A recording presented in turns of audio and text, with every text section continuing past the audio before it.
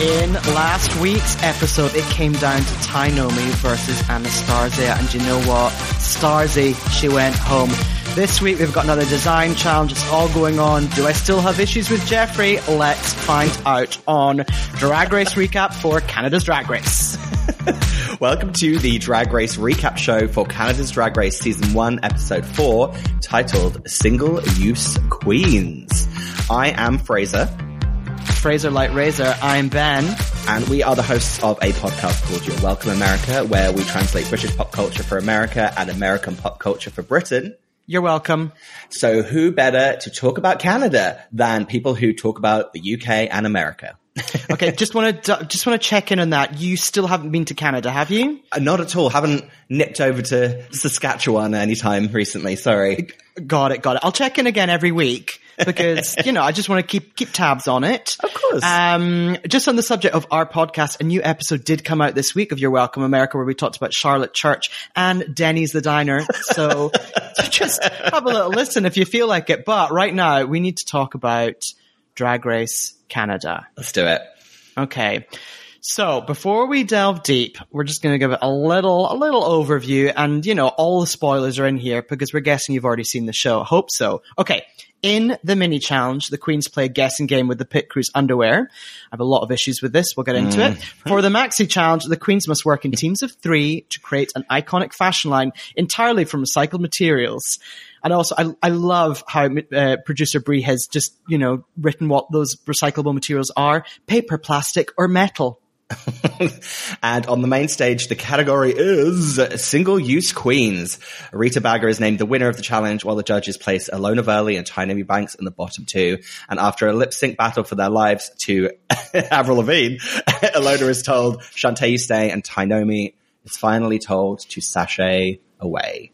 I'm so excited that once we get to this whole episode, we get to talk about Avril Lavigne's Girlfriend as a song. I have a lot of things to tell you about my thoughts about that song, but let's start the recap, shall we? So, as always, we come back. So this is after Starzy's elimination. The girls walk into the workroom and see that Starzy has not written a mirror message. I believe this is the first time in Drag Race history that no one has written a message. And Tainomi calls it a cunt move. Love that. I also think that continues to make me laugh. Fair enough. Do something that no one else has done before. Yeah, I think it's great. Well, I know we talked about it last week, but I think my favorite was still, I think it was Ben de la Creme's, where she said she just filled the entire mirror with text. Yeah. I mean, I still maintain that I would smash the mirror. So the girls have a kind of their little post-elimination sit down, and we learn that Scarlett Bobo and Boa are going to kind of bury the hatchet of their Toronto girls feud that was happening. So I thought that was I was about to say it's a nice moment. It wasn't a nice moment. Scarlett Bobo was doing that thing like, yeah, we've sorted it out. Boa now knows that when she's being a stupid bitch, I'll just tell her she's a stupid bitch and she'll stop being a stupid fucking bitch. It was very it was that kind of we're being nice, but we're being truly cunty to each other, which I like. That kind of talk. It's very drag. And also, Priyanka, our talking head queen, really just, once again, as we've said before, a producer's dream. Yeah. Just Priyanka, could you just do a summary of the whole season and we'll just use it all? So Priyanka at the end is so the Toronto Queens say they're high and mighty, but they're dropping like flies. Yeah. Clearly did it in one take, and the producers are great, we're good to go. I know. If she gets eliminated before the final, I think they're just still going to carry on using her in her interviews. She'll just be the Phantom haunting the season. Exactly. I mean, she could replace Jeff. We'll get to it. Have you noticed this week I'm referring to him as Jeff. Because I've devoted Jeffrey is too nice a name, whereas Jeff is, do you know what I mean? Well, my granddad's name is Jeff, so I feel I'm not sure I can get into that. No, grandparents, look, you know what it's like with grandparent names, completely different generation. They had wars and stuff, so doesn't maintain for today. Well, his name's Gerald, so it doesn't even make any sense. This is well, we won't get into the fact that my grandma's born in Egypt again, which we got into in my podcast. We can't get into your Egyptian grandma. Okay. Grandparents, eh? Oh. So just before we kind of wrap up that segment, I think Rita Baga does a great job of being annoyed at the Toronto Queens and their drama, and she does a great job of just being like, it's not Toronto's Drag Race. And Rita's really good at that, giving those little snappy lines that makes everyone laugh and kind of brings everyone out of whatever that kind of moment is. I think she's smart. Yeah, I have to say, this episode where I started thinking about Rita Baga, and I was like, do you know what? You're good. There's something about you. I completely agree with you. When I first started watching it, because she's a little bit quieter, I thought, oh, she doesn't have like the sense of humor that I'm like, okay, she'll be like seasoned and good, but she won't be funny. But she's funny, really funny. She's also I like her face. Oh, well, yep. That's a face. I like her because she's not forced funny. I don't know if she realizes how funny she is. Yes. 100%. You know what I mean? She's not putting on a show. She's just funny. Yeah. She's always just like sitting in the corner doing that kind of like face, whether she means to or not. And, yeah, there's something about her. I'm feeling charmed by her. I concur with you, my friend. Okay. Great. So we are back the next day. They're coming back into the workroom, and there's just a little bit of kind of, Lemon's just kind of saying to Tainomi, like, how are you feeling? And Tainomi says herself, she's shook. She's also dressed for a full winter's day, chopping down trees. Did you notice that? she's been wearing those like gauzy blouses this whole time in the workroom in her boy look. And today she came in full beanie, like flannel shirt. Well, I think those are the flannel shirts left over from the Roots sponsorship in episode 1, and they need to layer in that chilly studio. And later they even talk about that chilly studio. Our favorite extra cast member, the chilly studio, really got some airtime on this episode. I'm trying to think what else they were. Yeah. Oh, sorry. You go. No. I was just going to say, Tainomi. She basically they kind of say like, oh, what did you? Because they show that unseen footage, don't they, of Brooke like saying like after Tainomi got saved last week. There's a little bit of unseen footage of Brooke being like, get it together. Like she's saying it to her on the main stage. And they kind of refer back to that. They're like, what did you think of Brooke being like, get it together? And she's like, Tainomi says, I don't care about her warning. I was like, it's not a good sign, my friend. I know. Again, as we talked about last week, worried about her, concerned about her. Yeah. Because like she has all we even sensed it on day 1 when we saw her. We're like, oh wow, you've got something, you're powerful. And then if you look on social media and everything right now, everyone's like, oh, I know some people live in Toronto and they're like, oh, Tainomi's like, she's a big deal and she's really major. And all the other queens in the show are saying it as well. So, well, I mean, if you want a drinking game, take a shot every time someone says that to her face that their heart is breaking for her because she's a legend. Literally, at one point, I swear, like even like crew members are on camera being like, "My heart's breaking for you, Tainomi. You're a legend." That's like, all right, everyone. I know you mean well, but let's stop telling her that your heart's breaking for her, okay? Like, Jesus. Anyway.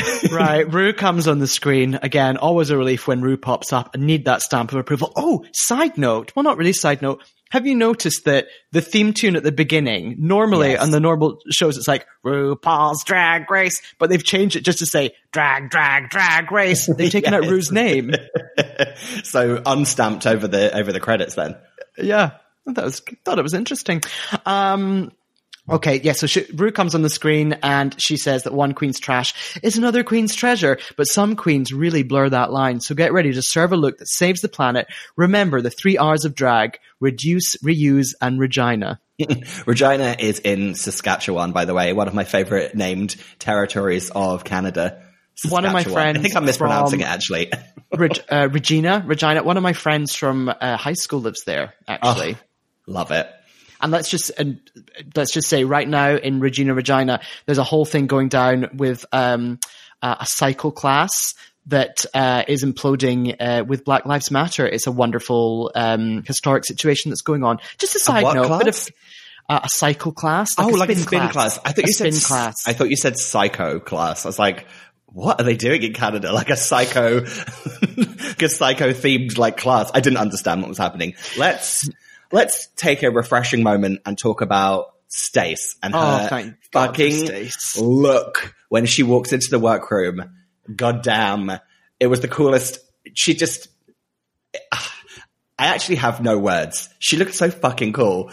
This looks so cool. Like I don't, that look, you could have seen it 20 years ago and been wowed by it. You could look at it now, be wowed, but you could look in 20 years time, be wowed by it. It doesn't reference any time period. Yeah. It's so just, as you say, it's just so cool. Yeah. And it's one of those looks that like you take that look, lift it off, put it on another person, disaster. But on Stace, she served it in a way that was just, wonderful. She also did a real fun bit where she couldn't remember her lines so that she could summon in the pit crew.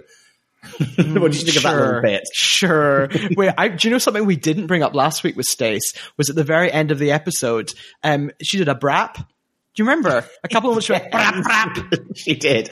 She did actually say wagwan as she walked into the workroom for this little mini challenge. I was like, she's on it. She's giving me references that left, right, and center that I love. So she brings in the pit crew. And I know I've been seeing that all over kind of social media and on Discord and stuff, but I will again say props to them for having a pit crew member who had a completely normal body type. I thought that was a cool move.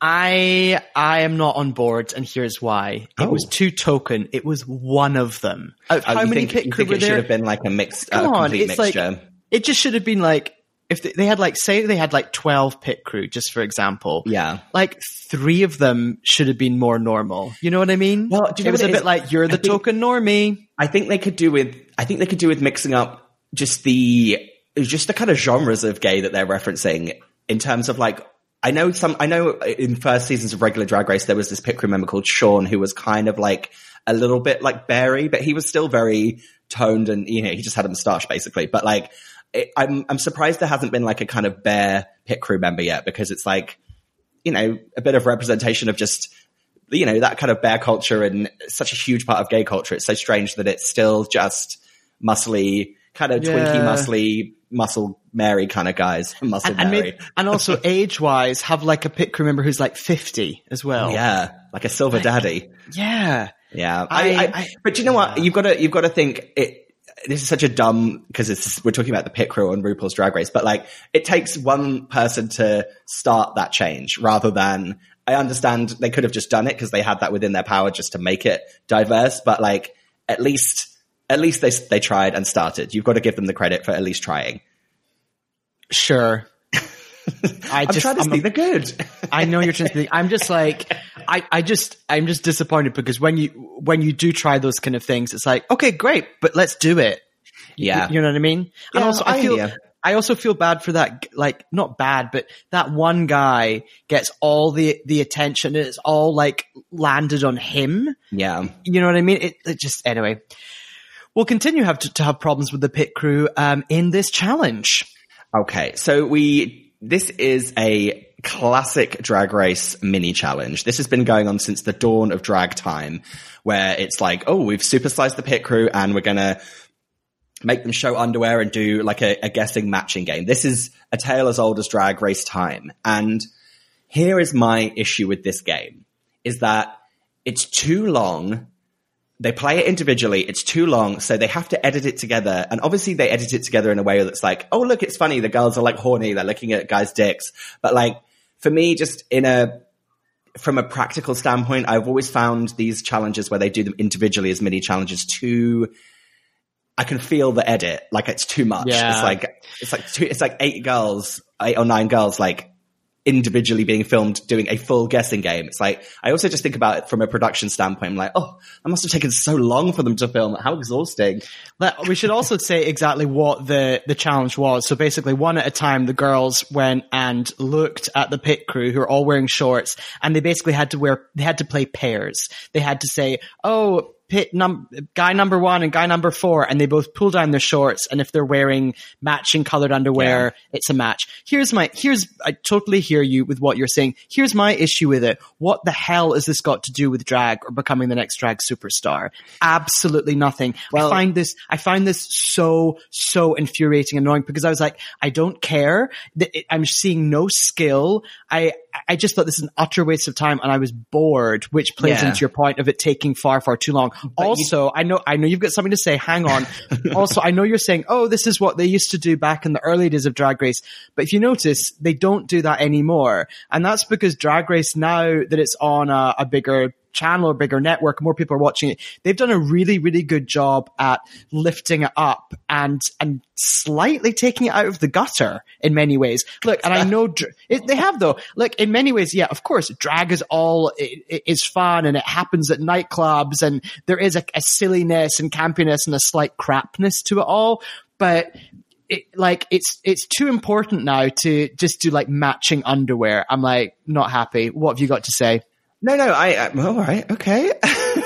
No, I totally hear you. I think, look, it's self-referential, but it's, as you're saying, self-referential to something that perhaps doesn't need to be referenced anymore. But look, it happened, so let's just take a breath and have a little chat about it. I will say that You're telling me to take a breath. You're telling me to take a breath. I'm telling you to calm down. Okay, one more thing I want to say. It's just like World of Wonder got across the border and we're finally allowed to do what they want. And the Canadians were like, sure, do whatever you want. That's all I'm saying. I didn't, I found the sound effects, the hokey cokey sound effects were really annoying me during this. It's just like, boop, beep, doop, bap, doop, bap, boop. I'm surprised that they didn't just play the Benny Hill theme like over the top of it. Do you know what I was disappointed in? I was like, look, if I were one of the queens, none of the queens stood out for me in this because there's nothing to stand out. So if I were doing it, I'd think to my head, how can I help the producers, and how can I stand out? So I would have gone on and been like, okay, I'm going to play this game, and I'm going to play it by who I want to fuck. I want to fuck number 1 and number 5. Do you know what I mean? Rita add a layer. Rita did do though? That. Yeah. Stace said to her, which ones do you want to pick? And she was like, I want number 1, 2, 3, 4, 5. It was funny. Yeah, it was like a one-off gag. Oh, okay. I will say, Queen Priyanka also made me laugh. She said that it looked like all the boys that had blocked her on Grindr. That was funny. That really made me laugh. That's cute. And in my notes, I wrote down sabotage dick, and I couldn't remember what that was. And I now suddenly realized what sabotage dick was referring to. I think that was Priyanka's line. She said, because RuPaul is always banging on about the inner saboteur. That's RuPaul's like favorite thing to talk about, how people like sabotage themselves. And I think Priyanka said, this isn't an inner saboteur. Priyanka was like, I'm looking at the saboteur. It's sabotage dick.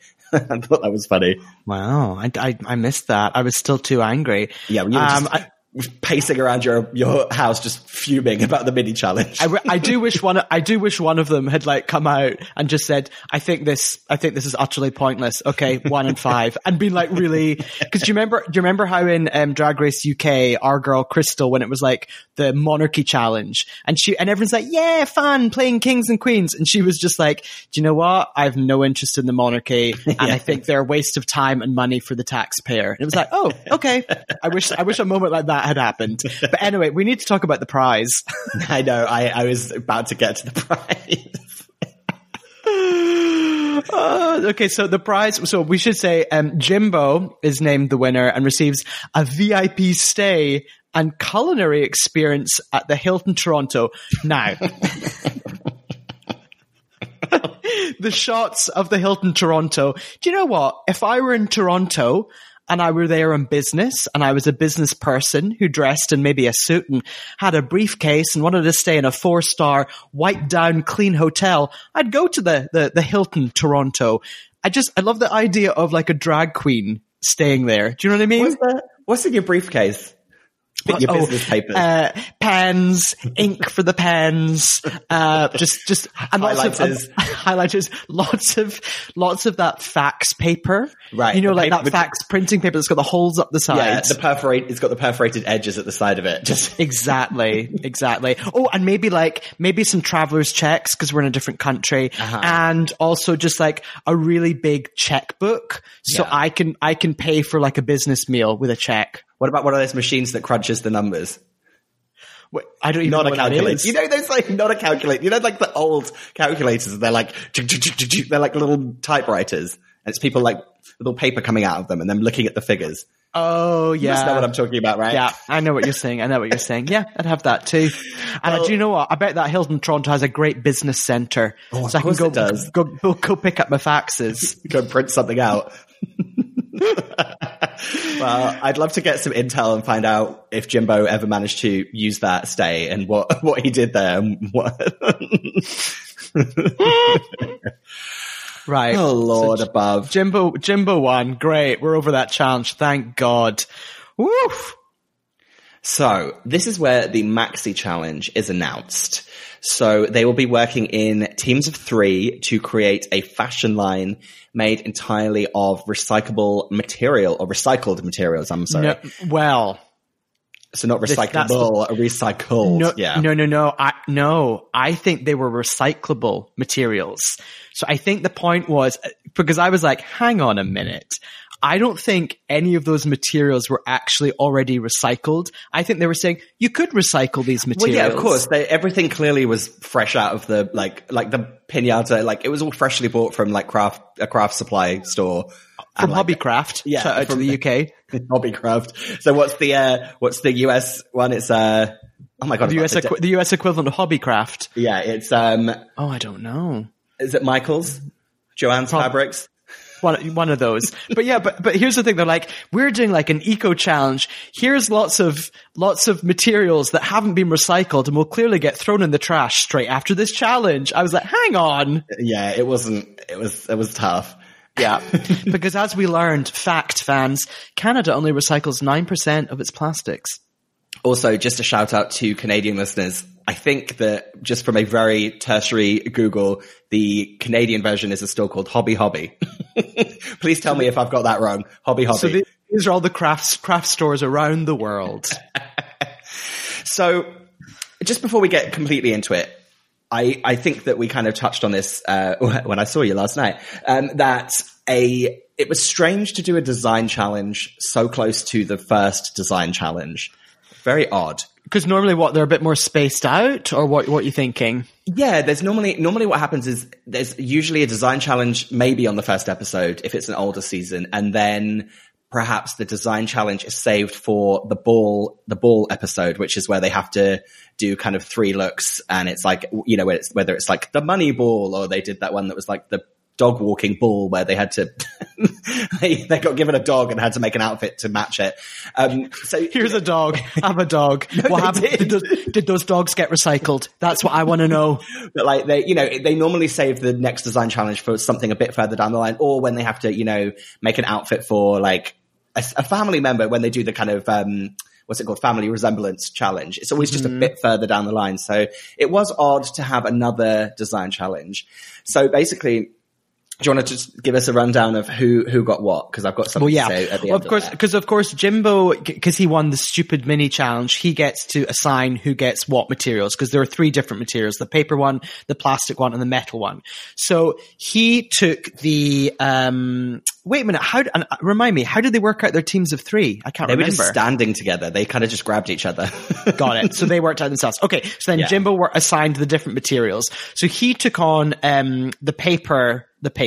took on paper with Alona and Tainomi, and he gave metal to Lemon, Priyanka, and Boa, and then plastic to Rita, Kiara, and Scarlett. And throughout this as well, was it Jimbo that was pissed off, or who was it that was pissed off because they're like, I brought all these great looks with me and I now have to make some fucking trash. It was Scarlett Bobo. She continued to be very annoyed about that throughout the episode. That's right. So yeah, kind of our girl Stace, she's all about, obviously being a model, she's all about like runway walk. She wants to see cohesive collections. And again, this is where when she announces the guest judge for this week, this is where I'm going to open it up to my main issue with this episode. So she announces that this week's guest judge is Canadian fashion designer Bedell. Not Adele. Bedell. And I will say, just to clarify, if anyone wants to rewatch the moment, I noticed that when they announced Bedell, look out for Rita Bagger's face. She literally was like, huh? Whether it's that she just wasn't excited about Bedell or she didn't know who he was, it's a very funny face. So I want to just talk to you very quickly about Bedell. So, okay, have you done some Googling in this? No, Bedell he won Project Runway Canada. Oh, I have to say, he reeked of a Project Runway. Right. So he won Project Runway Canada, and I watched Project Runway All-Stars. So they did an All-Stars season where half of the contestants were from America, and then the other half were from like Canada. There was a UK person, 2 people from Australia. They brought them all together. It was like a world Project Runway. And Bedell was on that season of All-Stars. And we always love, you and I love, a TV show that feels like it was made on a barge in international waters. Yeah, shout out to Next in Fashion. Took place on a spaceship hovering over Earth. Someone from every country on it. But yeah, it was like Noah's Ark. Yeah. So my issue here is that on Project Runway, it's known that every single season they do a challenge called Unconventional Materials, which is themed on something different every season, but every designer has to make an outfit from they'll be on a construction site and they all have to, or they're on an airplane and they run and grab all these materials. So it was so similar to that. Then to have him as the judge judging that, and then he multiple times in the episode called it Unconventional Materials, which is kind of not what they were actually calling it on Drag Race. It was just a little too Project Runway heavy for me in the sense of I lost a sense of the Drag Race of it all at some moments. Got it. Would you have been happy if he'd lent into it more? If he'd said, look, on Project Runway, I always do unconventional challenges. So this one, if they connected it? Yeah. He kind of referenced it when he did his walk down the runway. He's like, oh, I'm used to a runway. But for me, I just would have preferred it being a little more of a heavy nod of him just saying, listen, I've stapled together some shit on Project Runway and now I'm ready to see these queens do it. Something I felt like it was just missing just a link enough where I felt like it was too similar to Project Runway without fully acknowledging it. But okay, I appreciate your Project Runway fandom and references. Didn't have to do 1 ounce of research. When I saw that he was announced, I was like, oh, Bedell, of course I know who he is. You know me, I'm deep into reality television in a way that is, I was going to say unhealthy, but you know what? I'm thriving, actually. Okay, on that note of Fraser thriving, let's take a break and we'll see you after this. Sure. Okay, we're back. Wait, don't talk over me. God. And we're back. Okay, we are talking about challenge prep in this episode for Canada's Drag Race. By the way, I keep on struggling to know what to call it. Drag Race Canada, Canada's Drag Race, Drag Canada Race. Do you know what I mean? I think all of the above is fine. Okay, great. So I mean, you have been to Canada, so I'm glad I got your seal of approval for that. Okay, cool. God, cool. Dragging me through the streets of Canada that I've never been to. Okay, challenge prep. Yeah, so we come back, as we talked about before. Bobo is pissed. She's pissed that she bought all this drag and that she's not allowed to use it. I kind of don't blame her. It must be really annoying. To your point though, this is a bit of a surprise design challenge. Why are we doing this? So I can imagine she's genuinely oh God, no. Exactly. Cause they know the kind of the beats of a drag race season. They know that, okay, if we do a design challenge at the beginning, we won't have to make something until the ball episode. But she's pissed. And, quite rightly. They just show her just leafing through old tarpauling and old bits of road construction signs. And she's just looking really annoyed. And she's got she's in the plastic group, isn't she? She is, yeah. Yeah. Okay. I was nervous about that. So, I mean, the group, the plastic group in general, they kind of have a discussion about the skills that they're going to bring. And Rita kind of talks about how she was a club kid, so she used to have to really throw together some insane outfits. And they cut to a really funny picture of her in a full hair. Did you see that? The cousin It look. That. Yeah, just standing, and you even you couldn't really see her face, but underneath, it's just still had her usual face, her slightly kind of unimpressed face. I love Rita, and then they have a little discussion about their strengths. So they talk about it's Bobo and Kiara. They talk about how they're glue gun queens, don't they? And they're like, we can glue the house down of any outfit. Yeah, and this one I was really unclear where it was going to go for Kiara, because like I think she's young and she's hip, but also her looks haven't been the strongest. So I was like, I don't know where this could go well or not well. I just wasn't sure. Yeah, she got given a like a very ambiguous edit as well, because right at the beginning of the episode she was like, right, I'm ready to show them I can do it, and then I think like Scarlett and her both got a little bit of like what are we gonna get? Ooh. You know, classic Drag Race misdirect, which I fall for every time, despite the fact I've watched 1,000 episodes of the show and I work in television and I know how editing works. Every time they get me. Right. Next up, we had the paper group, didn't we? Yikes. So paper group, who did we have? We had Ilona, we had Jimbo. And who else was in it? Boa. No, Boa was in that. I'm a liar. Tainomi. I'm a huge liar. Yeah.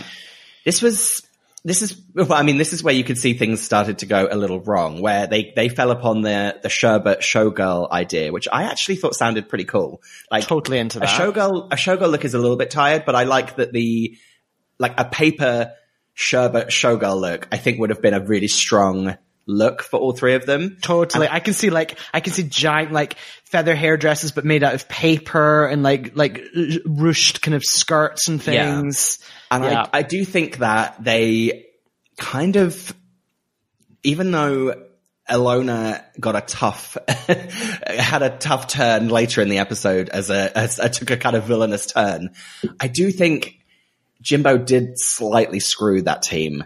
Because they obviously are talking about this sherbet showgirl look, and then they cut to Jimbo's design, and she's just created like a regal queen look that doesn't match it really at all. Jimbo is just in his own world. Yeah. Like, I don't love Jimbo. I don't hate Jimbo. I just know he's a bit of a weirdo in his own world. And that's just his thing. Here's the thing. Like, in those group challenges are always so difficult because I don't know from experience, but I'm guessing when you're a drag queen and you're out there performing, most of the time you're performing by yourself, and you're thinking about yourself and your performance and your own look. So I was trying to work out what would I do if I were in this group with Jimbo. Look, he's clearly very talented. He does some really interesting looks, and he's got like that theater design background. So like, I just don't know why they didn't have a proper discussion about it. Yeah, it's always that strange thing of like, all it takes is for one person's dominance in their own idea to be just that bit stronger than the others, and eventually everyone just gives in and kind of goes with it. And that's what they're criticized for later, is just kind of being too nice about it and being like, sure, we'll do it.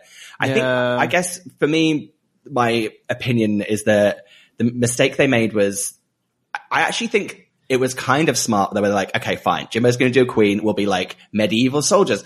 Fine. I kind of got that, but like, I think the smarter thing to do would have been to have also been queens and been like, oh, we're queens of the court, like all three of us. Do you know what I mean? Like making it, or being like, we're three queens of three different kingdoms. Do you know what I mean? That's queens. Good.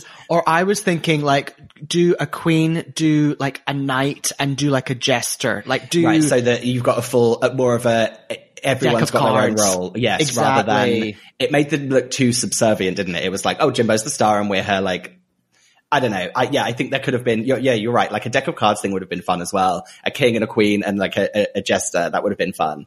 Yeah. Okay. Next up, we had the final group, and that was the metal group. Oh my God. We'll get into it, but I think the judging was so off this week. I just want to say, I thought these metal looks were a pile of trash. Pun intended. Recycle that joke. Huh? Oh, Jesus Christ. Oh, I know what you mean. I think the metal group was kind of, they had quite grand ideas of like Vivienne Westwood and, you know, kind of structural modern fashion, which I think took a very strange turn at somewhere in the, and this somewhere was in that recycling bin. Just a reminder, this metal group, who did we have? We had Boa, we had Lemon, and we had Priyanka, didn't we? Yeah. So they kind of, try and settle on this kind of, this strange kind of Vivienne Westwood fashion forward look, which is very strange. But then there's a really fun bit of moment where it's Ilona and Tainomi like just together, and it's a real good, like, they settle in for a real good gossip, a real good goss. I loved this moment. Well, like they got like a wee cup of tea, and they just nestled in, got a comfy seat, and they had a good old goss, a wee biscuit. Is that what you're thinking? wee biscuit. A wee biscuit. Translation: cookie. What would be your gossip biscuit? Ooh, I like a chocolate covered digestive because it's plain enough that you can eat loads of them, but there's still a hint of chocolate there. I think if you go too chocolatey with your biscuit, your cookie, you can't eat enough of them. Got it. If I'm in the UK, I'm going to upgrade you. I'm going to have a chocolate digestive with the caramel underlayer. See, the caramel, the problem is if you dunk that in your tea, the caramel stays too hard and you don't get that satisfying soft biscuit moment. So okay. In the US, I'm going to downgrade you. Okay. In the US, I'm going to have a double stuff, Oreos, my gossip biscuit, my gossip cookie. Yeah, no, I concur with you there. Double stuffed Oreo is a great gossip cookie. Ideal. But yeah, they basically are bitching about, Bobo's look and saying that what she's put together. Well, first of all, they laugh at Boa's corset that's on her mannequin and say that it looks like shit. And then they're laughing at watching Bobo try to stretch a piece of plastic around herself that's got no kind of give in it. And it's actually pretty funny, but they are being mean. And then Priyanka comes over and is kind of being like, oh, what are you girls talking about? And then she realizes that they're bitching about Bobo, and she quite rightly points out that Alona and Bobo are meant to be like best friends, and that Alona's kind of being nasty about her friend. And then obviously Bobo catches them and kind of says like, you're a bunch of bitches. Just like, I also love the material that Bobo is like putting around herself. It's that blue plastic. Like, do you remember when you go to IKEA and you buy those giant IKEA shopper bags? It's basically one of those. We'll be returning to IKEA on the runway. I've got something to say. All right. So we next move to this little segment, the runway walk segment with Stace. I adored this. Yeah. This is where when they were starting to lose me with the heavy Project Runway kind of episode, this is where I got drag and I got like glamour injected back into the episode. This was a fucking fantastic segment. So they come out onto the runway and, you know, one of them announces in a talking head, we're gonna have a runway walking lesson with Stace. Oh, she just, yet again, 2 out of 3, she hit every single outfit, like purely just, it was perfect this episode. She was perfect. She's in that really short little mini dress and like giant heels, but just still so like cool. She never looks like she's trying. Oh, she's effortless. Like, and I know she's a model and I never want to be a man talking about a woman's body, but her legs and those heels, I mean, unbelievable. Yeah. And I loved how all the queens were just like fangirling over her. They just all came out and were like, wow! I also think what was really great about this section is like, she is such a great judge for TV for 2 reasons. One, she's 100% legit and she has a career. And 2, she empowers the audience in a way of like, you feel like you can become like a supermodel judge. Like all the critiques and tips she was giving here, she was 100% right. And by the end of it, I felt like I could do that job.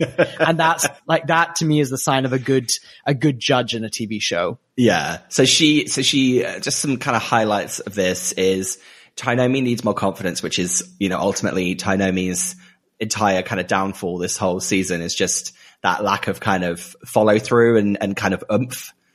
Yeah. Which is so weird because again, her name is Tainomi Banks, like Naomi and Tyra. Like what? Yeah. Well, I mean, I'll be the 100th person in this episode to say it's breaking my heart. And she'll continue to break your heart. And then we have Jimbo. She gives Jimbo kind of like they do Jimbo pretty dirty in the little edit of Jimbo's walk. They completely removed the music, like heightened the sound of his feet clomping down the runway, and then literally added clown music. It was like a do do do do do do do do do do do do. But then obviously once Stace gave him some tips, then it was a serve. To be fair, it wasn't a good walk he was doing. No, it was pretty uncomfortable. Yeah. And it's worth mentioning that team is Maison Papier. Maison Papier, mais oui, bien sûr. Paper House. Paper House. Not House of Paper, Paper House. Paper House. Okay, yeah, Jimbo needed to refine, didn't he? Yeah. Arch that back. Next up was House of Rust. Great name. Great name. However, this is the metal group. None of them looked rusty, bar one of them in the end. But anyway, we'll come back to that. Yeah. So Priyanka continued to steal every single moment of a kind of television screen time that she possibly could by saying in her interview that Stacey scared the shit out of her. And then did you notice that bit where she gave a walk and Stacey was like, you just need to loosen up. And they cut to Priyanka. She just goes, ooh. Giving like a full Samantha Jones, loosen up, double entendre drink. She's like, ooh.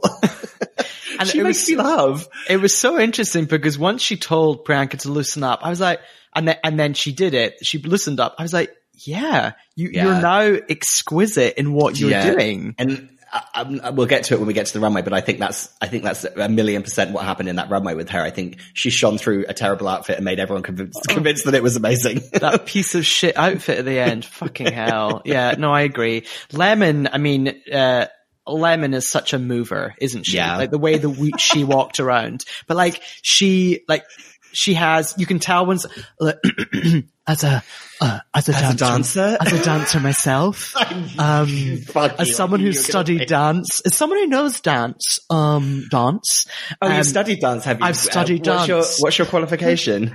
The University of YouTube. I have studied dance, just watching endless VMAs performances. I actually have an A-level in dance technically because I did performing arts for my A-levels and one part of performing arts was dance. So A-level translation for the US audience. That's basically like an SAT kinda? Yeah, it's the end of high school. So imagine like an SAT in dance. I'll have you know that we did a performance in Oh my god, I've buried this memory so deep. We did a performance in our local shopping mall to Beat It by Michael Jackson. Problematic. What? And the worst part is my friend, I didn't tell any of my friends I was doing it because I was so embarrassed. And one of my friends happened to be shopping that day and she caught me in the mall doing like a dance to Beat It by Michael Jackson. I love that you lived in like a town where it was like your friend just happened to be in the she literally was at the top. She was on like the next floor. She's like waving at me and I was like, no. I'm just really quick. The worst part of it was in the middle of Beat It, there's like an electric guitar breakdown. Yeah. And in that moment, we'd all been dancing as a group. And in that moment, we formed two lines and everyone came into the middle and did their own thing. Oh, what was your thing? I did a high kick. And still to this day, I could do that high kick. So say you'll be there by the Spice Girls. My left leg will still go almost vertical. Even at my old age, I can do it. Wait a minute. What were you wearing? I wish to God I could remember. There was definitely some costuming to it.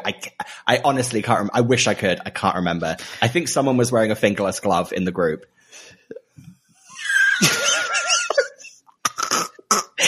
So all to say, both Fraser and I have studied dance, and that's what we were talking about. And we can say that Lemon, she's a real mover. She's got a real grace to her, much like the grace of Fraser dancing to Beat It in a shopping mall in the 90s. Shout out to the Castle Mall Shopping Centre in Norwich. What? Any listeners in Norwich? You saw me.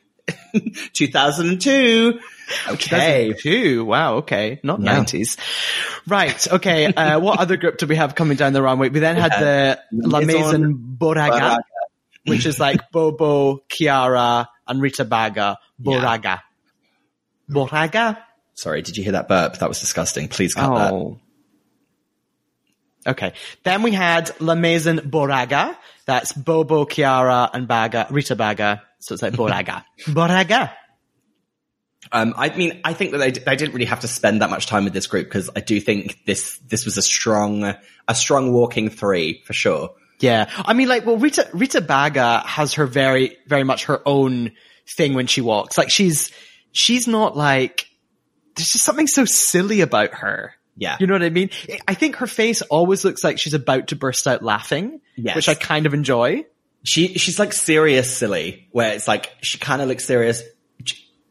Okay, maybe this isn't a fair thing to say, but I know why I have such a fondness for her face.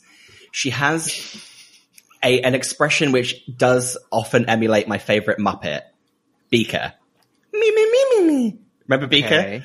Yeah. She has like a beaker quality, which instantly makes me like fall in love with her. You know what I mean? Like a slightly downturned lip, mouth. Like really big eyes. Like big wide eyes. Yes, Yes, exactly. And she's always kind of like, oh, me, me, me, me, me. And she has that like French accent. She's the French beaker, whatever the French word is for beaker. I wonder what it is. Beaker.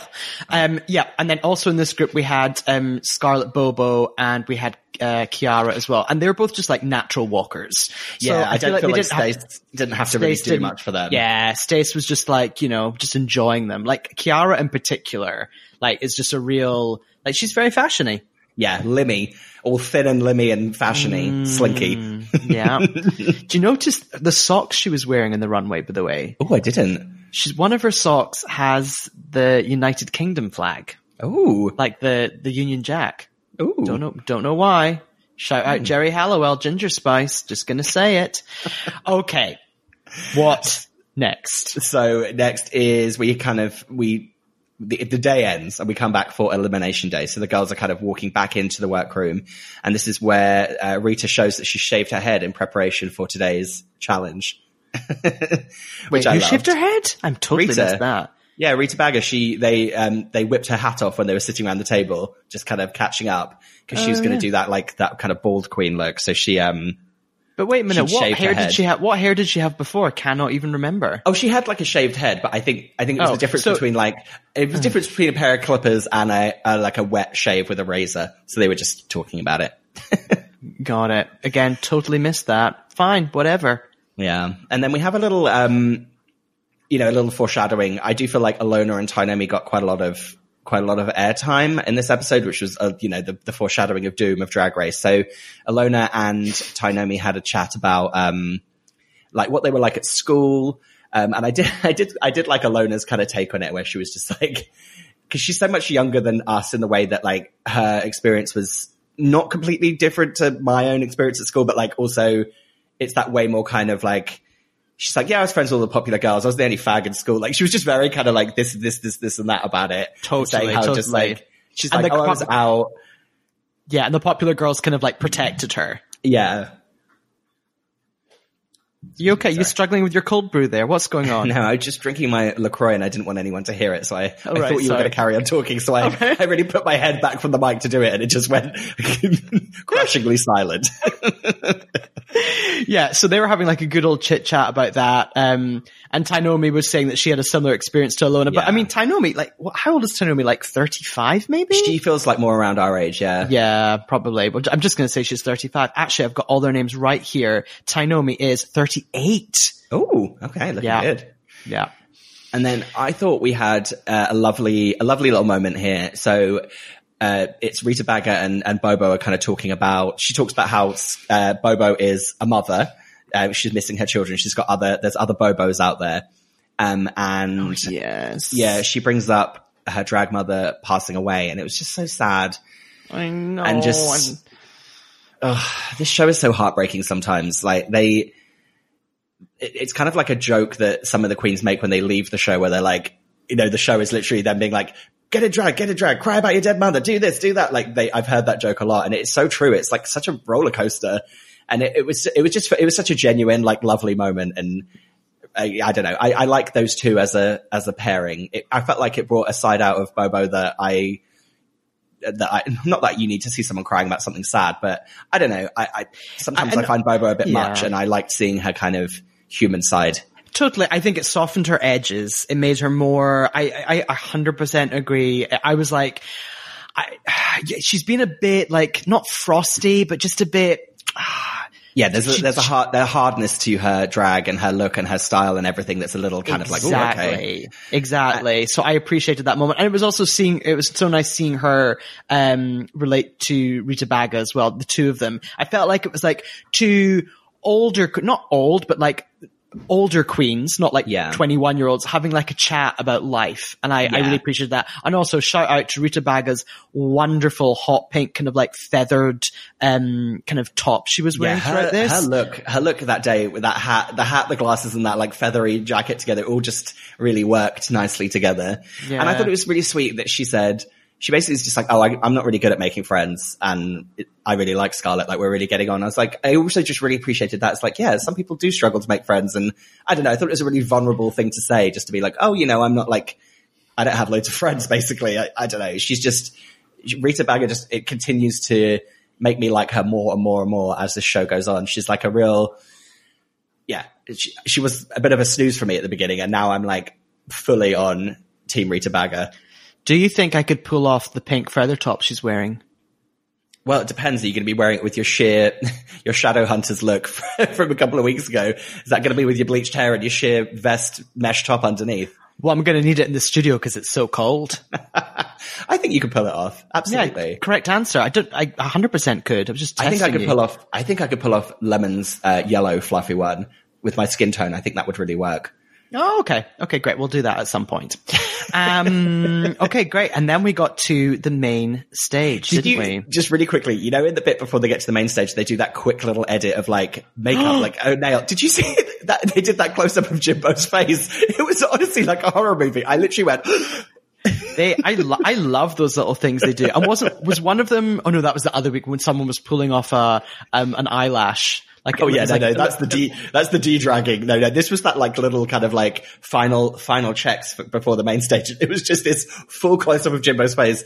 And it was like when they flashed up have you ever heard of that subliminal face they flashed up in The Exorcist? It's like a scary face, and they did it for one frame, and it made people think they were going crazy when they watched it in the cinema. And it felt like that. I was like, no, I know. I was thinking, I think it's Tainomi. She's drying her lashes with a hair dryer, and she's just kind of like sitting there, and it's just drying her lashes, and they're fluttering. That was the thing I was thinking about. Right. Should we get to the main stage? Yeah. So we'll get to. Hey, I have an issue. I hated that at the very, very top of the episode, they show what all the judges' looks are going to be later in the episode. I agree, because I love seeing what Stace and Brooke are going to bring. And I agree. Like, although to be honest with you, I was so blown away by Stace's looks that I couldn't remember what she wore until this moment again. And I was just like, she's wearing an insanely patterned like trouser suit that it was almost like flared trousers in a way that it's really not fashionable, but she just looked so fucking cool. Yeah, Stace. And did you, like, speaking of hair choices, did you like Brooke's hair color? I felt like that was right up the hair color that you're trying to go for. My toxic green. Yeah, toxic very green dream into hair. it. And then meanwhile. Okay, should we just take a moment and discuss Ben's nemesis, Jeffrey Boyer Chapman? Jeff. Tough episode for Jeff. Jeff was... this was the episode I feel like shouting in everyone's faces, see, told ya. Yeah. So Jeff trots out. He's been to Top Man, and he's got like a suit jacket that he clearly thought, that's fun. Maybe I'll wear it to like a gay wedding, or maybe I'll wear it to like New Year's Eve celebration, because it's got a bit of metallic in it. Good He's the for kind a of person that would festive say he was occasion. going to a gay wedding as well, not just a wedding. Yeah, Jeff. And then, as I pointed out last week, he's been talking to the makeup department, and he was like, do you know what? I just want to do something a little bit fun. Just something a little bit festive around the eyes. He's really elevated it this week with a glittery look. Now, what mainly annoys me about his eye makeup is I actually thought it looked good, and I would like it. Yeah, that was actually going to be my next thing. I was about to say to you, look, I really liked that glittery eye look. It was really like soft and like subtle, but like really, it was really well done. It was really good. That eye look. It was like, I would happily try and do that eye look for just, I don't know, sitting at home watching television. well, that day when you wear your lemon outfit and I wear my we'll do it that day. So yeah, but his outfit, his suit doesn't fit him. Just so we're all aware. Yeah. Again, Fraser and I are dancers, but we're also fashion designers and seamstresses. Yeah. So I will tell you that his outfit didn't fit. I'm a Canadian citizen who actually is a drag queen, knows how to make clothes, is a makeup artist, and a dancer. It's really interesting that you're Canadian, but you've never been to Canada. We must talk about off air the immigration process and that, because that's fascinating. Well, right. That's just how it works, you know? Okay. And then Brooklyn, her outfit. Loved it. We talked about her hair. Yeah, loved it. Nothing that interesting to shout about, but solid. I liked that. I thought that she made a smart, like, upper body choice just in terms of sitting behind the desk. And also shout out to my other cast member, the judges' chairs. They were in full effect this episode as well.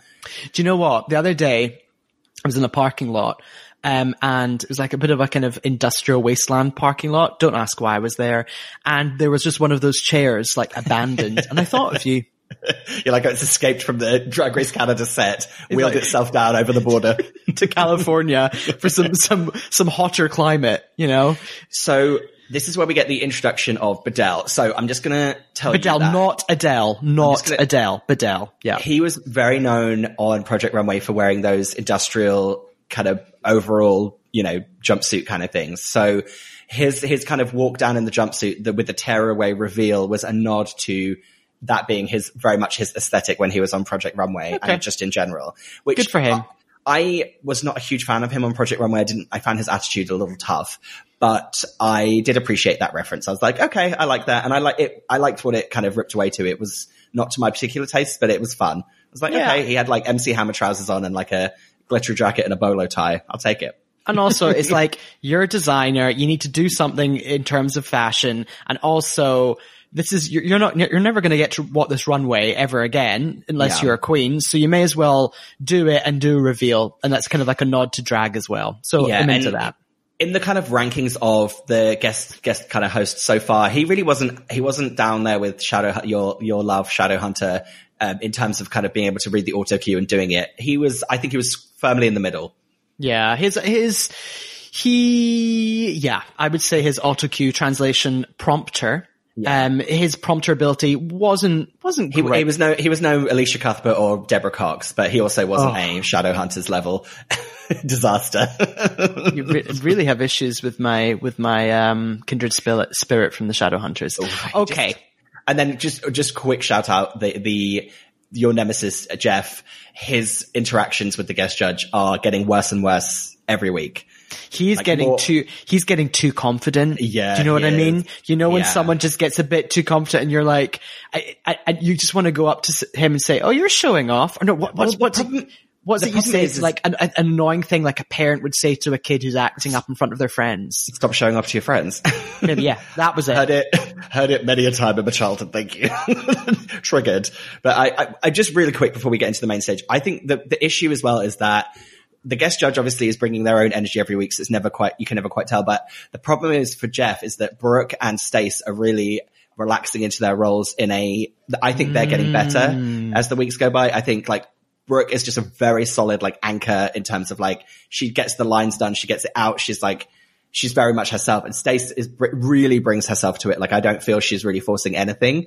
So it's just highlighting that Jeff's getting more and more kind of, I don't know, just a little pompous. I agree. And he does that kind of look like he's like a cat, like a kind of like a pleased with himself cat in the face. He's starting to get gay cat face. Yeah. He's getting that gay cat face. You're so right. Gay cat face drives me crazy. It really annoys me. I also want to give a shout out to the other cast members. We've already talked about the cast member, the office chairs they sit on and the ceiling of the studio. I've also noticed when Bedell does his intro and it's like a crane shot, you know, like, and start your engines, in the corner of the screen, some of the crew have left like one of those cases that you put like equipment in, and it's like tucked in. Is it called a Pelly case? Just like one of those cases is left. Now, normally you'd think that might be like a design choice. Like, you know, when you watch America's Got Talent and they're backstage, they might have like put them in like a shape and someone's sitting on them. But I think someone's flight case. I swear to God, they're either called Pelly cases or flight cases. They might be called both. They might not be called anything. Don't judge me. Also, being a model and a dancer, I also do work in television production, which is actually my real job. You do. Your crew. Let's get into this goddamn runway. We've been talking for so long about bullshit. Let's actually talk about Drag Race. So let's get into it. So we have, let's start with Mission Boraga come out first. Yeah. Bobo, I mean, I think it's hard to kind of, I don't know if you agree with me, but I almost feel like doing these completely as a three together because they did such a good job of the cohesion. I don't feel like it's that easy to individually pick out who looks like what in this challenge, right? In this particular group, I agree. But I have to say, so Scarlet Bobo came out, I thought, oh, that's impressive. A lot's gone into it. I do think that the shape on the body isn't great. It's a bit kind of flat and shapeless, but I was impressed. But I 100% agree. This group is all about being a group, and you want to see them all together. But I was excited, I have to say. I actually think that Kiara was the top look of this three and not Rita. Oh, because I watched this episode twice, and on the rewatch, I thought Rita looked amazing when she came out. Like the stuff she did with the way she had that kind of that plastic netting that they used in all their outfits, the way she had that incorporated onto her head and her face, but she blended all the makeup over it so you could see the outline of it, but it wasn't just orange and stuck on her face. It was beautiful. But when she turned around and that corsetry, back of the corset, it looked real schlumpy dumpy. You're right. The back is not good. Kiara actually looked just like like she served like fashion model, like alien. She did that kind of post-apocalyptic fashion alien model thing, like perfect. I thought she looked the best out of that three. But okay. I'm gonna accept that. Yeah, but I understand why Rita got the win for this, even though I didn't quite agree with it. It kind of made sense. So next up was House of Rust. What did you think of Boa's? I thought Boa's look was cute, and do you know what? I loved Boa's reveal. I'm all for a gimmick and reveal, and I know later in the judging they're like, we want to see you just do glamour. I'm like, fuck that. Yeah, like she's funny and she's fun, and that's what she should stick to being. I do agree though that there was perhaps that. I know that they all said she was wearing a diaper. I wasn't actually that bothered by the bottom half. I felt like it needed, like, those boob things needed to look like they were attached to something and not just stuck on. It was just a lot of upper torso just, like, living its truth. I felt like it could have looked like a bra, or like, I don't know. I felt like I agreed with them that it needed something. Yeah. Okay. No, I hear you. Or like, even if she didn't want to do anything over her arms, there just needed to be something behind. If there was like some scrunched up, like, metal behind those boob things, so it looked like a full breast thing, not just two things like stuck on. She just looked she looked weirdly naked, but not in an intentional way. It was strange. Do you know what I think she could have done with? Because I know they talked about the arms. What about some sort of like little arm cuff motif thing? Like almost like on one arm, like a big frill that's like a giant silver scrunchy looking Brillo pad with maybe something hanging, like just a detail. Exactly. This is a really quick sidebar, but it reminds me of my mum lives in the Caribbean, and when I used to FaceTime her, she was always wearing like a sarong that was like just tied around her like, you know, kind of tied around the top half. So it's like a strapless top. And every time I would FaceTime with my mum, she looked like she was naked. And it had that vibe to it where I was like, too naked. So I was like, come on, mum, put some clothes on. That's how I felt about it. Is that insight into my psychology? Love that. Shout out to Laura. Shout out my mum, Laura. Okay. Next up was Priyanka, aka Alexandra Burke. For all the UK listeners. Yeah, she's, it's a shame that she can't do Alexandra Burke for her Snatch Game, because she looks exactly like her. American or Canadian listeners, please look up Alexandra Burke and realize that Priyanka and her are twin sisters. It's wild. And also, you can listen to our podcast, You're Welcome America, where we actually completely go deep down into the world of Alexandra Burke. True. She was an X Factor winner in the UK, but basically Priyanka in drag looks just like her. So I do think that she looks bad, but her presentation and her personality, she was selling it, even though she looked bad. Yeah, I have to look. I'm sorry, but this look is utter shit. She looks the dress is awful. The umbrella thing, good idea, but not quite there. Yeah, she completely sells it. She looks gorgeous. Yeah. Like her makeup is gorgeous, her body looks gorgeous, but the outfit's awful. Yeah. It looked like a good outfit that had slid down and started to come apart. Does that make sense? Like, I actually think from a distance, when she first walked out, I was like, oh. Like I loved like the silhouette of it, and I liked that it looked from a distance before I kind of saw it clearly. It looked like a slinky evening kind of gown. I was like, oh, this is kind of sexy. And then it looked like it was falling off and falling apart once you looked at it. But she's certainly got that damn personality to sell it. So I couldn't be angry at it. Then we had Lemon. Lemon in her rose gold. Absolutely not rose gold. Was purely copper. Once again, this outfit's crap. Like, this reminds me of being at university, aka college, and I don't know what the theme would be, but it'd be like, oh, we have to make all our own outfits to go out tonight, and you start having a couple of drinks and you start making your outfits, and this is what you come up with. Again, no idea what that themed club night is. Yeah, I was going to say, well, it was Brillo pads, so I guess it was like come as a scrubbing brush night at university. Exactly. You know, that notorious night that we have back in the UK. I just thought this is so like, this looked like she had just started the outfit, and I feel like it needed about 5 other things going on. I think it's a shame because I actually think in terms of taking a Brillo pad and unraveling it to make those long pieces of material I thought that was a really fun use of a Brillo pad. I thought it was cool. It wasn't like she just stuck Brillo pads in their original form onto like, you know what I mean? Like onto a corset, and she's like, oh, I'm a Brillo pad. I liked what she did. I just wasn't crazy about the way it looked. And I agree with their critiques later where they were saying they needed like accents of that color in the other 2 outfits to try and like bring some of it together. Cause annoyingly, that was Jeff's comment. I was like, You're right, Jeff. Gotta.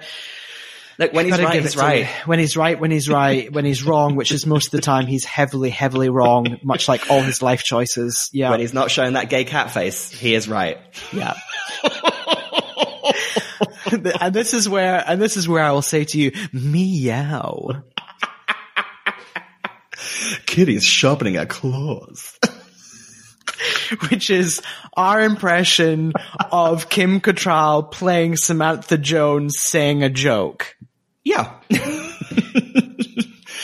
Shall we get to the Papier team, the Maison Papier team? Yeah, we shall. Okay, Ilona trotted out first of all. Now, I have to say, initially when she came out, I went, ooh. So did I. I thought, this is fun. I was like, I loved everything from the waist up. I just did not like the kind of exposed, what do you call those? Like exposed petticoat kind of look. It looked too flimsy. Yeah. But I have to say, the whole look as a whole is a great shape. Really appreciated it. Now, I know they get into it later, but I do agree it's a bit Party City. It is a bit like she's gone and bought like a couple of pieces of paper and just like made a cone and used some tape to tie that cone together, then whacked it on her shoulder. Yeah. But, you know, I do think that it was not that bad. No. Then we get to Tainomi, and this is where I will just quickly refer to my notes where I wrote down, what did I write down? I wrote down IKEA Pocahontas. Oh, yeah, sure. Okay. Is that the blue? The blue and yellow thing she had around her neck was the Swedish flag. She said she was channeling Wakanda. She had the Swedish flag around her neck, and I think she also looked like Pocahontas. So there was just a lot of things to take in there. Yeah. And then what do you think of Jimbo? A little conflicted with Jimbo's look. It's sort of like Queen Regal look. Do you know what? Actually, I didn't like it. I had the exact same journey that you went on where I was like, I like it. It's kind of fun. Do I like it? Actually, no, I'm completely with you. I didn't like it. I thought it was just like, she looked like a head floating on top of a big pile of trash. Mm-hmm. And I think they talk about it later, but that mid section. Yeah, that belt thing. It was so strange. Yeah, I'm just like, what? Yeah, not into it. Yeah, so the plastic team was announced as the winner, quite rightly, as a winning team, and Rita was the winner of the challenge. She got 5,000 Canadian dollars shopping spree at Fabricland. Although, how dare they make the winning prize fabric in an unconventional materials challenge? How dare they? It's like, well done, you've saved the world. You've solved recycling. Go get some fabric. So first up is Boa, isn't she? Yeah. Now she's sort of, as we mentioned, she's critiqued for her diaper look. And again, as I said before, they want more of a serious look. They want to see like full on glamour with no gimmick, which I have to say I disagree with. Yes, I want to see full on glamour, but I don't want her to lose her personality. Yeah, I think she could do full on glamour, but it's going to have her within it, something funny that makes you laugh. That's what she does. And I don't think she should just come out in some like pageant queen dress just to satisfy that. I think absolutely do high glamour, but make it funny high glamour. She could do that in so many ways. And I think I feel pretty confident that she does know how to do that as well. Yeah, so back off, Brooklyn. Right, next up was Priyanka. Now, she was praised for her high fashion look. Couture, Glamazon, supermodel realness. Okay, this is when I started making a lot of noises at the screen, because I was like, are you kidding me? Yeah. Like, her look is utterly appalling. Well, this is where I think the model walk was what got them, basically. I was trying to think of like the model version of like the runway version of like Dickmatized. They were Dickmatized by her runway walk, basically. I felt watching this like Naomi Campbell in the entire season of Making the Cut, where everyone's like, oh yeah, the outfits are okay. And then just shots of Naomi in the audience being like, what the fuck is this? I was Naomi Campbell here. Do you remember that reality show, The Face, that Naomi Campbell was on? Oh my God. If you ever, listeners, if you ever want to revisit like feeling terrified of Naomi Campbell, go and rewatch The Face. Every scene she was in, I was so thrilled and so frightened. My blood like ran cold. She would just stare at people and then be like, what the fuck are you looking at? Oh my God. Just everyone revisit it. So good. Next up was Lemon, where she got praised for kind of her look just in general.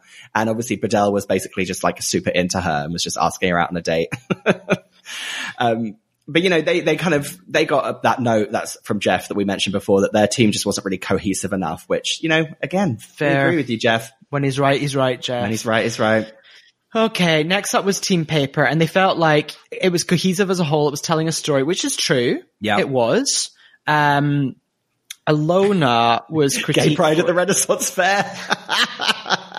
That's a very funny critique. Gay pride at the Renaissance Fair. And then they started to sort of talk about the fact that the two of them were blending in, whereas like Jimbo was like the star of the piece in many ways.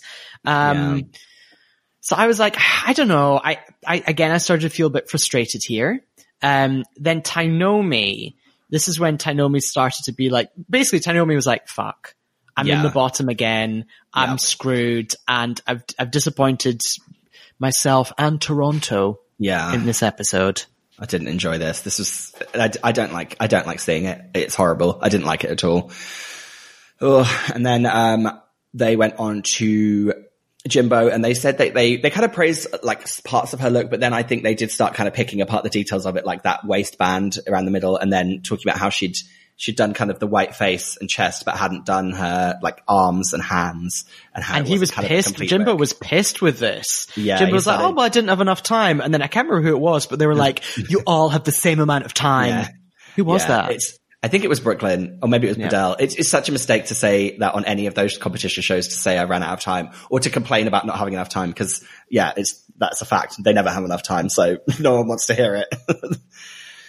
Oof magoof. Then we head backstage for a thrilling scene. I don't know about you, but the Real Housewives fan in me got like a real charge out of this scene. Well, I first of all was very excited that one of our favorite cast members, the Chili Studio, really came to the fore. Yeah. So basically the winning team is kind of backstage just relaxing. The three of them are having like a lovely time. And then, oh Lord, the rest of those people sweep in, and you thought it was cold already to start with. They literally bring in like the frozen tundra of anger where Alona just pulls off that headpiece and throws it on the floor, and they added in that little shing noise as she threw it, and it was like, uh-oh. Tainomi's like crying in the mirror and is basically like, don't come near me. Yeah. They're all draped in really ugly looking, kind of like man-made fiber, throws that you'd have on a couch if you live in a chilly place and you want to snuggle. Yeah. If you're in the UK, shout out to, they look like throws from Primark. Very Primark. Whereas I guess maybe Home Goods would be where you'd pick up your fleecy throw in the US. I don't know what's Home Goods? Girl, Home Goods is a whole other thing. In fact, we should save that for our podcast. Okay, mark that down. I'm going to go visit Home Goods. Okay, great. So basically this is where we have a real tough high drama moment. So they come back in. Alona is pissed. This is where the Kelly Osbourne comes out again. I don't know if you noticed that, but I felt like I was watching season 1 of the Osbournes again, like real bratty Kelly Osbourne vibe. Really bratty. Not a good look on Alona at all. So she's like super bitching about how she was annoyed about the challenge. She's annoyed she's bought all this drag and no one's getting to look at it, yada, yada, yada. they kind of she's kind of going on, and then they kind of cut away, and then they came back, and there was obviously like a sound issue or something, because there was a crew member just like adjusting something. So like, obviously Jimbo didn't think that this was like an on-camera moment. I feel like this is where it kind of, how this argument started. Yeah. So it's my second viewing. I noticed these details. Like Jimbo was like draped in this kind of thing, having like a mic pack fixed or something. And all Jimbo said was, "Oh my God, it's so cold, like cold in the studio. There's like an Arctic breeze coming in from somewhere," which I guess, you know, when you live in Canada, truly is coming from, you know, the Antarctic. But anyway, so yeah, she just made this offhand comment that she was really cold. And then Ilona fucking lost it. "We're all cold. What are you complaining about? My life's over. You've just been praised. You're going to be in the top fucking 2. And here I am looking like trash." Oh, this was a real moment that was like a clash of different generations as well. Yes. There was a few things going on here. I felt like Ilona was like us age 21, after basically us age 21, at a club after we've had too many vodka Red Bulls, but we're not allowed to get into the club we actually want to go into. Yes. And Jimbo was just like a bit tired and over it, and it's just like, shut up. Yeah. And I think Jimbo really won the argument. Ilona was like screaming and shouting, and Jimbo was because Jimbo's got that kind of soft speaking voice anyway. But like I think she really put her in her place, because it was that thing of like, she's like, "No, you can't talk to me like that. And you're not the only one with problems, and you're not the only voice that needs to be heard." She was just so measured in that way. And she truly out-logicked Ilona in this argument, where Ilona was like, "Oh, you can't tell me to shut up." And she's like, "Well, you can't tell me to shut up. So what are we going to do?" And Ilona just went, "I'll shut up then." And I was like, okay. I was like, "You go, Jimbo." Like literally just, and it's that age thing. And it's also that thing of, very much being like 20 something and being on a TV show. So Ilona was just like, "Okay, I got a bad critique. So my moment is to now go and sit in the workroom and cry about it." And she was annoyed that Jimbo was even saying something else and ruining her moment. That's what was unspoken in that moment, I think. Yeah. And then there was a moment, no one noticed this. I don't know why I said that. I don't know if you noticed this, but there was a moment during the argument where Lemon just turned and looked directly down the barrel of the camera. Loved that moment. Really made me laugh. That gave me, as a TV producer, that gave me like a real thrill. Like a real kind of like, oh, as in like, hey, everyone at home. Ooh. Yeah. I have to say, just if you want to, as someone who, I know you're not kind of versed in the drag history, if you want to get another thrill from that moment, there's an iconic Brooklyn Heights episode from her season where there's this huge argument happening, and she just looks straight down the barrel of the camera and just takes a sip of her drink and just goes like, "Whoa." And at one point I think she just picks up a cushion and puts it over her face. It reminds me of, I don't know if you remember in Kathy Griffin's My Life in the D-List, the episode where she goes to Miami and is hanging out with Rosie O'Donnell. Yes. And Rosie doesn't understand how reality TV works, and it's just constantly like talking to the camera, and Kathy's like, "No, like speak to me, they're just going to film us." And it's so great. Rosie can't handle it. She constantly wants to just talk to the camera. Yeah. And then we just have yet again, maybe 3 or 4 more people tell Tainomi that their heart's breaking for her to her face. And as much as I appreciate they're all coming from a good place, I felt like at some point someone needed to be like, "Please stop telling Tainomi that your heart's breaking for her, and just leave her alone." She needed to be quiet. And then just another tough moment for Ilona, where she was just like over talking everyone, and, you know, Scarlett Bobo tried to start talking about something, and then Ilona was talking over the top, and it was rough. She was being way too self-centered, but I like the way that it just ended with them all laughing at her. I know. The show, that classic reality TV thing, like, we need to resolve this and get to a different emotion. Ha. Move on. But it was a completely natural moment. She had just been ranting for so long that they all just started laughing. It's when she said that she didn't want to represent dumpster diving. That's what she said, wasn't it? And they all just laughed in her face. And you could see that she was annoyed, because you could see that she was finding it funny, but also wanted to carry on her like star moment. She was really torn in that moment about what to do. So let's get back to the main stage. So do you want to just talk about who was safe?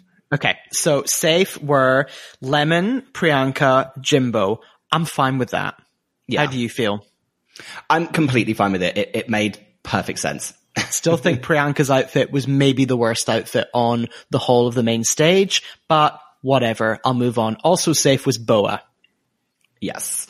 Which left us with our bottom 2, which was Tainomi and Ilona. So this was... I feel weird. I feel weird that Ilona was in that bottom. How do you feel? I don't necessarily think that she deserved it. I think that, well, I think it could have been Jimbo actually, and I think it also could have been Priyanka. So, but then story-wise, it does make sense. Yeah, because here's the thing. If it had been like Tainomi versus Jimbo or Priyanka, I would know instantly that Tainomi's going home. Yeah. Whereas Tainomi versus Alona, going into the lip sync, I was like, oh, okay, I actually don't know who's going home. Yes, probably Tainomi, but don't fully know. I agree. It was much more, from a producer's standpoint, it felt like it could have been more of a, I felt the same. I wasn't actually sure. And actually, throughout the whole thing, I still wasn't sure when it finished actually what was going to happen. I actually thought it was going to be a double save. Oh. Yeah. And then Alona, this is the moment of Alona. She's still doing her Kelly Osbourne. She's still like, she's crying. She's like, oh God, it reminded me of, trying to think, okay, tell you what it reminded me of. In high school, did you have young enterprise companies? Oh yeah, I mean, I didn't. Okay, so basically, in the UK, you might have like, when you're like 15 at school, you set up like a little company, like a little business. We made jewelry, whatever, and you like have to run it as a company. I was the managing director of mine, of course I was. At every meeting, every week, at the end, one of the members would put when we did any other business, AOB, someone put up their hand and be like, I think I'm going to quit the company. And they would do this every week. And I'd be like, okay, quit then. But then they wouldn't quit. And the next week we have another meeting and then they'd be like, I think I'm going to quit. It's like, shut up. Yeah. Just get on with it. So it just didn't need to happen, especially because everyone knew for a fact that Tainomi was truly struggling as well. Like if anyone was going to say, I can't do this, it would have been like Tainomi had more right to say that basically, because she's been like so broken down by this show. Whereas Alona's just like, she won last week. Alona won last week. She's just shook that she got bad feedback and she acted like a brat backstage. So she's clearly just feeling like crazy because of all of that. Yeah. So, but I will say, I was like, I wonder what Alona's going to be like in a lip sync, because I don't know, like Tainomi can lip sync and serve, but Alona, I was like, I don't know if you're actually going to be very good at this. And here we go. Should we get into the lip sync? So the song was, hey, you, I don't like your girlfriend. No way. Think you need a new one. I love this song. So I think I had this song. I think I had the song on CD single. Yeah. Happy to have our first Avril Lavigne song, in Canada's Drag Race, and happy that it was this song. Great choice by the producers for this one. Love this song. Just quick side note, used to sing this song about a guy who I was in love with who had a girlfriend. Perfect for me. Hey, you, I don't like your girlfriend. What do you think of when you, other than your personal life, what do you think of when you think of this song? I think of like one of those short skirts that's like a tartan, like a plaid, that's got like chains hanging off the side of it with like a Converse trainer and a high white sock, and then maybe like a ripped up crop top, and then my hair is like big and crimped and like kind of crazy, and then I'm wearing loads and loads of black eyeliner. Okay, I think, and I'm going to add to that look. I think your top might have like a slogan on it, like, well, it might have that, but I think it might also say punk chick. Yes. And it might have some like rhinestones and some metal bits done into it. I'm also going to inject heavily the color hot pink somewhere into this look. For me, the song is very, like teen punk, early 2000s, hot pink, mixed with a pom-pom. Yeah, I love this song. I'm going to put my head really far back from the mic when I do this. My favorite bit of the song is at the end where she goes, hey, no way, hey, I love it so much. You're also a trained singer, aren't you? Oh, didn't I not mention that? It's also part of my performing arts A-level degree. Don't worry about it, everyone. She's also a singer. So just want to add that in.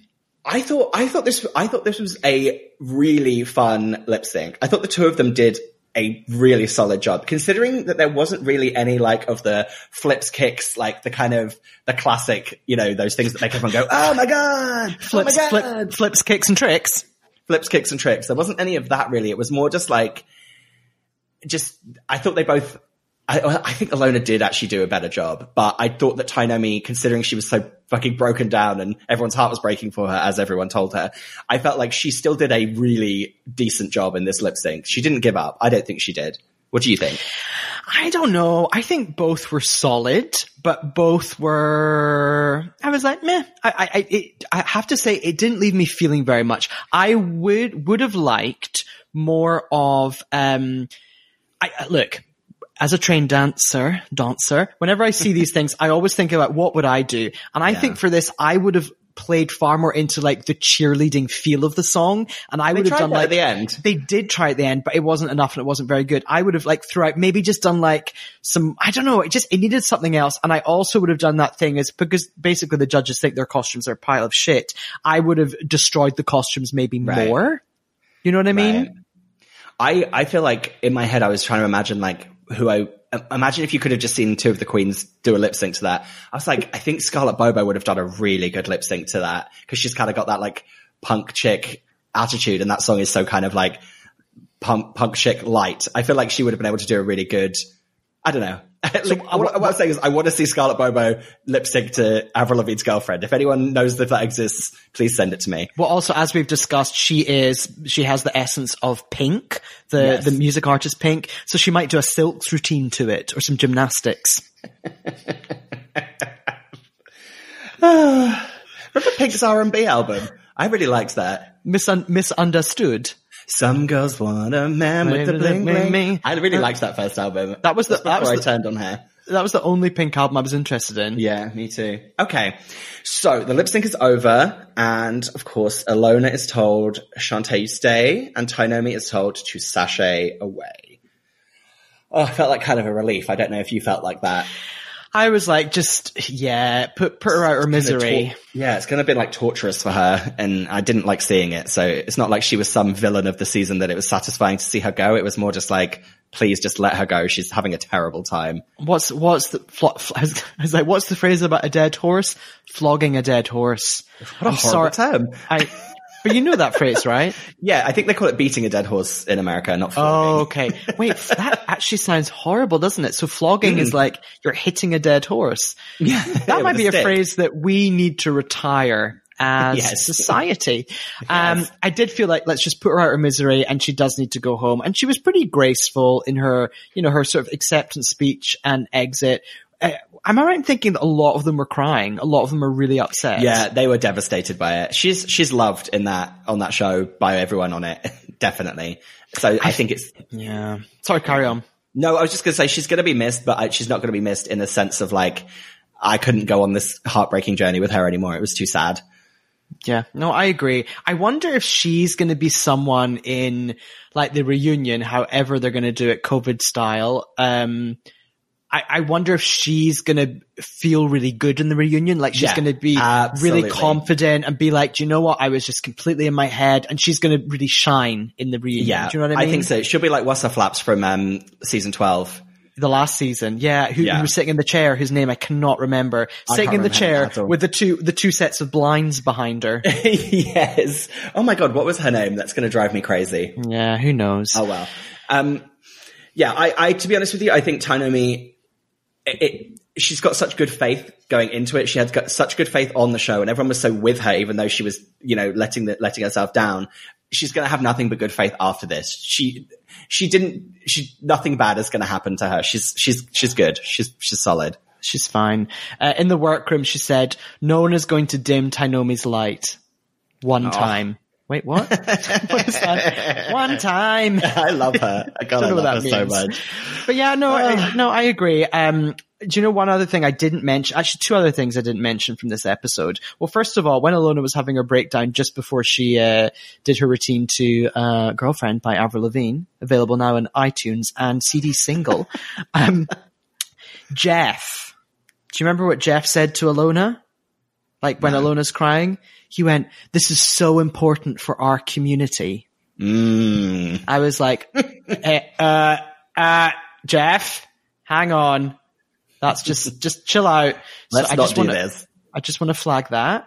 Also, one thing I've noticed in general, the more we watch these episodes, like, however many episodes we're in now, I feel like on the normal drag races, that's not fair. On the original US drag races, the bed, like the music they have in the background quite often is a little bit like really cheap library music. I feel like in Drag Race Canada, they have quite fun clubby music in the background. Have you noticed that? Well, at the end, you mean?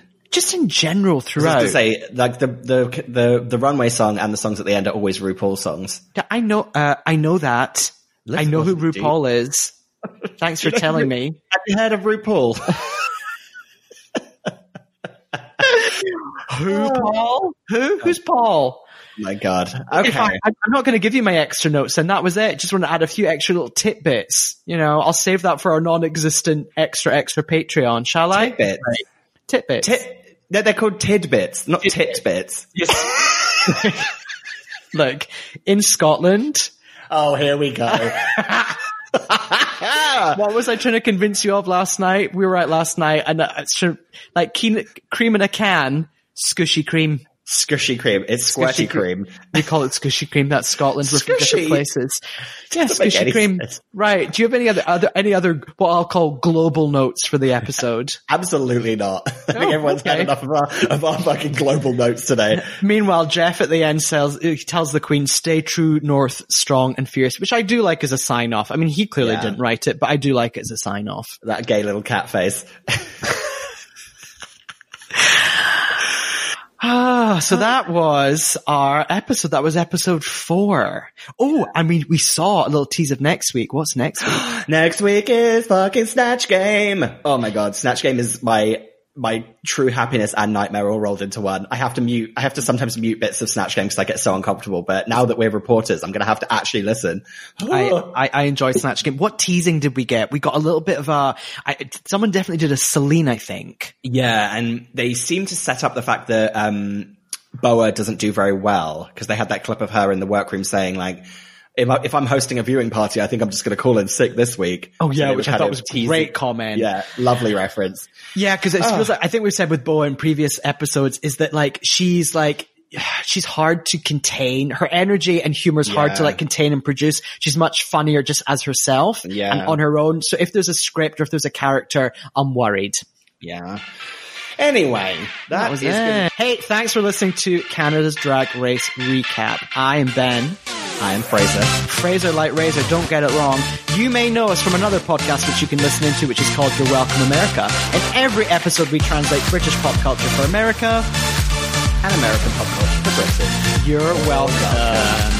You can find us on Instagram. You can find me, All About to Benj, on Instagram as well. You can't find Fraser anywhere because, like Mariah Carey, he is the elusive chanteuse. You'll never find me. And just to know, everyone, You're Welcome is spelled You Are Welcome America, not Y-O-U-R. You're welcome. Bye.